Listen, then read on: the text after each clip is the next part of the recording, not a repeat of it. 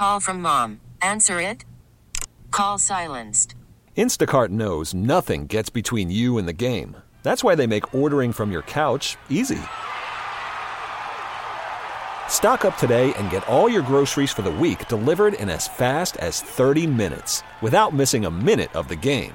You have 47 new voicemails. Download the app to get free delivery on your first 3 orders while supplies last. Minimum $10 per order. Additional terms apply. This podcast is sponsored by Freedom Mortgage, dedicated to veterans and your homeownership needs. Visit freedommortgage.com/CBS Vets, NMLS 2767, Equal Housing Lender.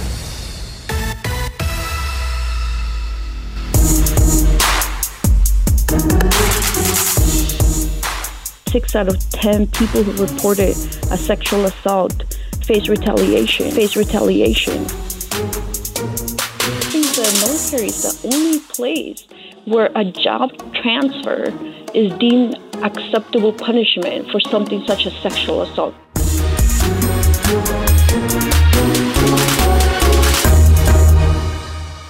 Hi, I'm Kayla Jackson, and on this episode of Women Warriors, we'll talk about sexual harassment and how despite the strength of the recent Me Too movement, it didn't do much to support women in the military. Time magazine recently published an article by a woman who knows firsthand that stopping sexual harassment in the military is far more difficult given the current military culture.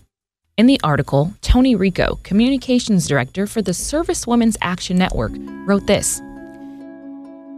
And for decades, the American public has ignored our voices, allowing the military brass to pay lip service to eradicating the problem of sexual assault in the ranks, and failing to hold them accountable when, as scandal after scandal shows, sexual predators in the military continue to harass and assault with impunity.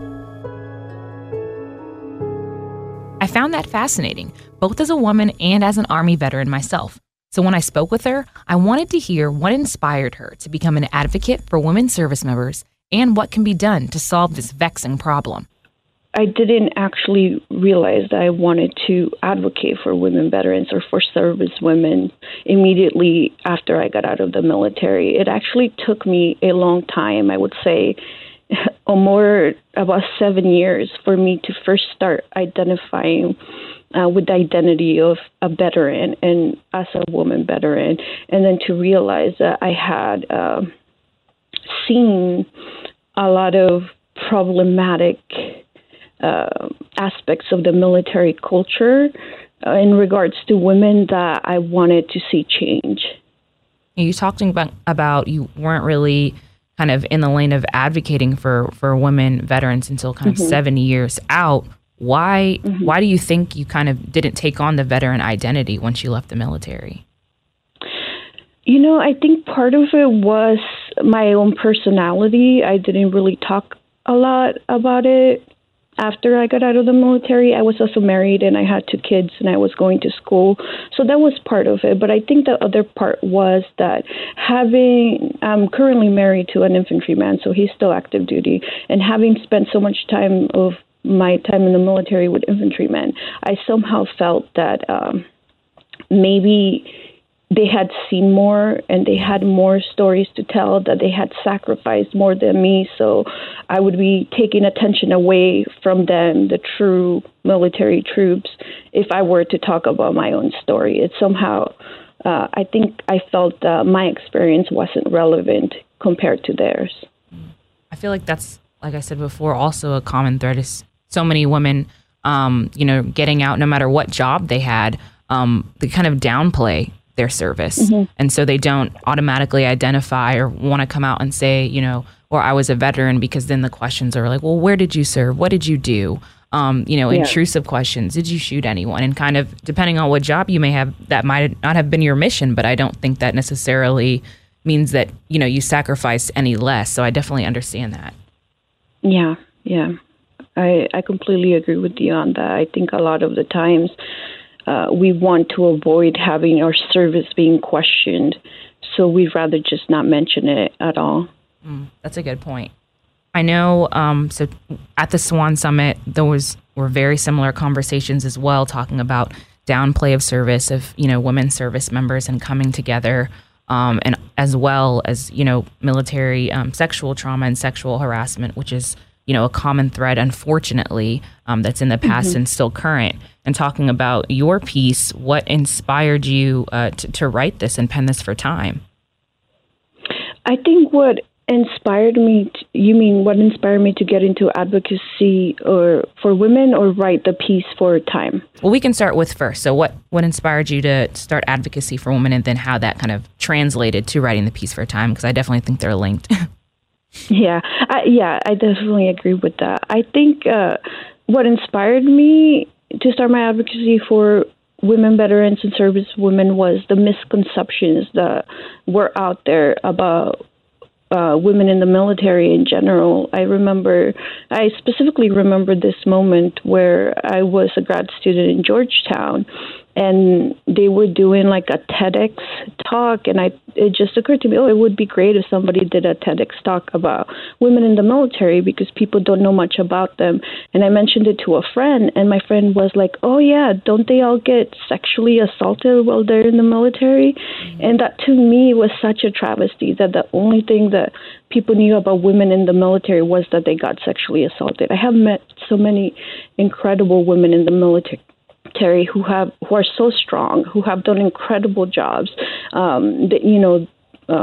Specialist, I haven't met her, but there's Specialist Monica Lynn, who earned a Silver Star, Sergeant Leanne Hester, who has a Silver Star too, and so many incredible women who have had incredible careers in the military. And all of that is just, people just don't know about it. So I wanted somebody to know about it, and I looked around for anyone who would maybe do a talk about military women. And then it just occurred to me that maybe I shouldn't wait for other people to do it, that maybe I should just go ahead and do it myself. So I did a talk in my school about women in the military. And I think it's the same with the Time piece. I felt that for the first time, women in the military felt that with the hashtag #MeToo movement sweeping across industries and people being held accountable, we felt that finally, as a result of the #MeToo movement, women in the military would also be listened to. And then as the movement kept going, I felt that largely their voices were excluded from the national conversation. And that was especially hard because women have been speaking out against sexual assault in the military for decades, and we've never been heard. And we felt this was the moment to be heard, and our voices were being excluded. I know you mentioned, a little bit back talking about the talk that you gave at your university about women in the military. Did you receive any sort of feedback from other students? People who came up to you and talked to you afterwards? What were some of that feedback? Absolutely. They had no idea. So I kind of did a history of women serving back from the Revolutionary War to the Civil War to the women who have deployed to Iraq and Afghanistan. And so, I had people come up to me and they're like, I had no idea. I didn't know. And it was just incredible, the feedback that I got, and the fact that I was able to give them a little bit more knowledge about women in the military and what they do. And just women's participation in securing our country. So then do you think, because not many people know about it and about, the history of women in the military, do you think that's part of the reason why you felt that, we weren't included in the Me Too conversation? Or is there kind of another reason behind that, do you think? I do think that's part of the reason. And I think, but I think there's two main factors. So one, the American public respects the military as an institution, rightly so. And I think they don't want to be seen as anti-military by criticizing or talking about problems within the military. They want to be seen as supporting the troops. And then the other part is what you mentioned. The American public is largely disconnected from the military. We often talk about the civilian-military divide, and I think this is one example.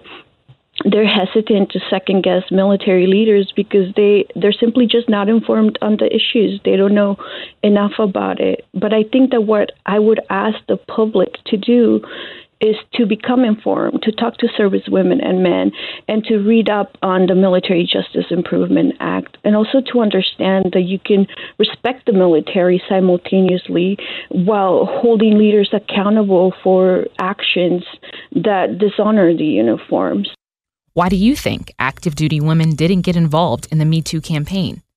If you look at mainstream media, and there have been a couple of articles, like my article on Time Magazine, and I think there was one on New York Times, talking about the epidemic in the military. But I think in general, mainstream media, the sexual assault epidemic in the military is not brought up or mentioned when we talk about the hashtag Me Too movement. So in that way, we feel excluded. I think we also feel excluded because we see this powerful men being removed from those position of powers which they abuse by sexually harassing or assaulting people who were their subordinates, and yet that reckoning hasn't come to the military.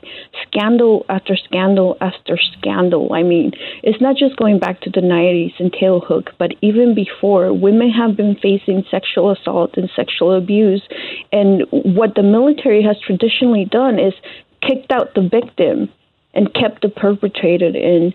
And we hear this a lot from people who come to SWAN and tell us, my perpetrator is still in. He got promoted. He became a first sergeant. And I had to leave the military because I was diagnosed with a personality disorder and many other reasons because of the emotional toll of the assault, because they had to continue working with the person who assaulted them.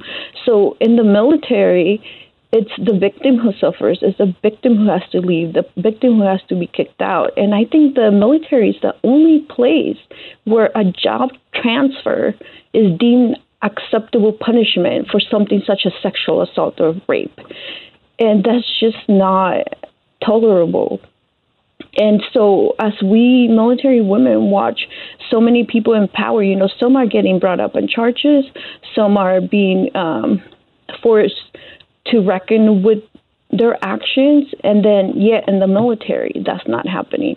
Scandal after scandal, every once in a while we see generals who go before Congress and with a straight face say, we have a zero tolerance policy for sexual assault. And then they come back from testifying before Congress and nothing changes. There's still about 6 out of 10 facing retaliation. In 2016, the DOD had the highest reported numbers of sexual assaults. I mean, it was a record high number. And this has been happening for decades, and still nothing changes, still nothing is done. So I think we feel excluded that as other people face accountability, the American public is not holding the military accountable. We know this, and we have been saying it for a long time, but the public hasn't been paying attention. They haven't been listening to us. And I think voices like myself, I'm no longer in the military, I can speak out, and other people can speak out. The mainstream part of the movement, the mainstream media, needs to be paying attention to this and not waiting on active duty military women to sacrifice themselves in their career in order to pay attention. And frankly, some have done it, and they still haven't been listened to. They still haven't been paid attention to, and nothing has changed. You have anything else that you kind of want to add to the conversation from the Time article or for SWAN that you'd like to add in? Yeah, I just would like to add that we can make policy changes, and we can definitely change laws. We can continue training people on SHARP and sexual assault, but I don't think in the end, those are good steps, but in the end, the military culture that holds women in contempt, that is misogynistic, that tolerates sexual assault and harassment, has to change. The military has to be committed to transforming that culture before we can eradicate these problems like sexual assault and rape within our ranks. I know that after the Marines United scandal, the Marine Corps set up a task force to examine the culture. I'm not sure how successful the task force has been. I think one of the problems with that task force is that it's internal within the Marines. But I think, and I recently heard that Anita Hill is going to head a commission in Hollywood to examine the problems within the culture there. So I think an independent commission or task force that examines what the problem is within military culture would be a great step to transforming it. Awesome. Thanks so much for taking the time and having this conversation about your article. Thank you so much, Kayla, for having me on. I think it's so important to continue the conversation, as you mentioned, and I think that this is the time that some change might actually happen, that they might actually be listened to.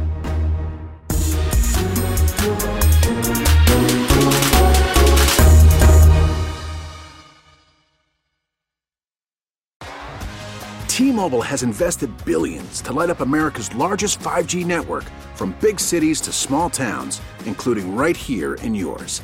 And great coverage is just the beginning. Right now, families and small businesses can save up to 20% versus AT&T and Verizon when they switch. Visit your local T-Mobile store today.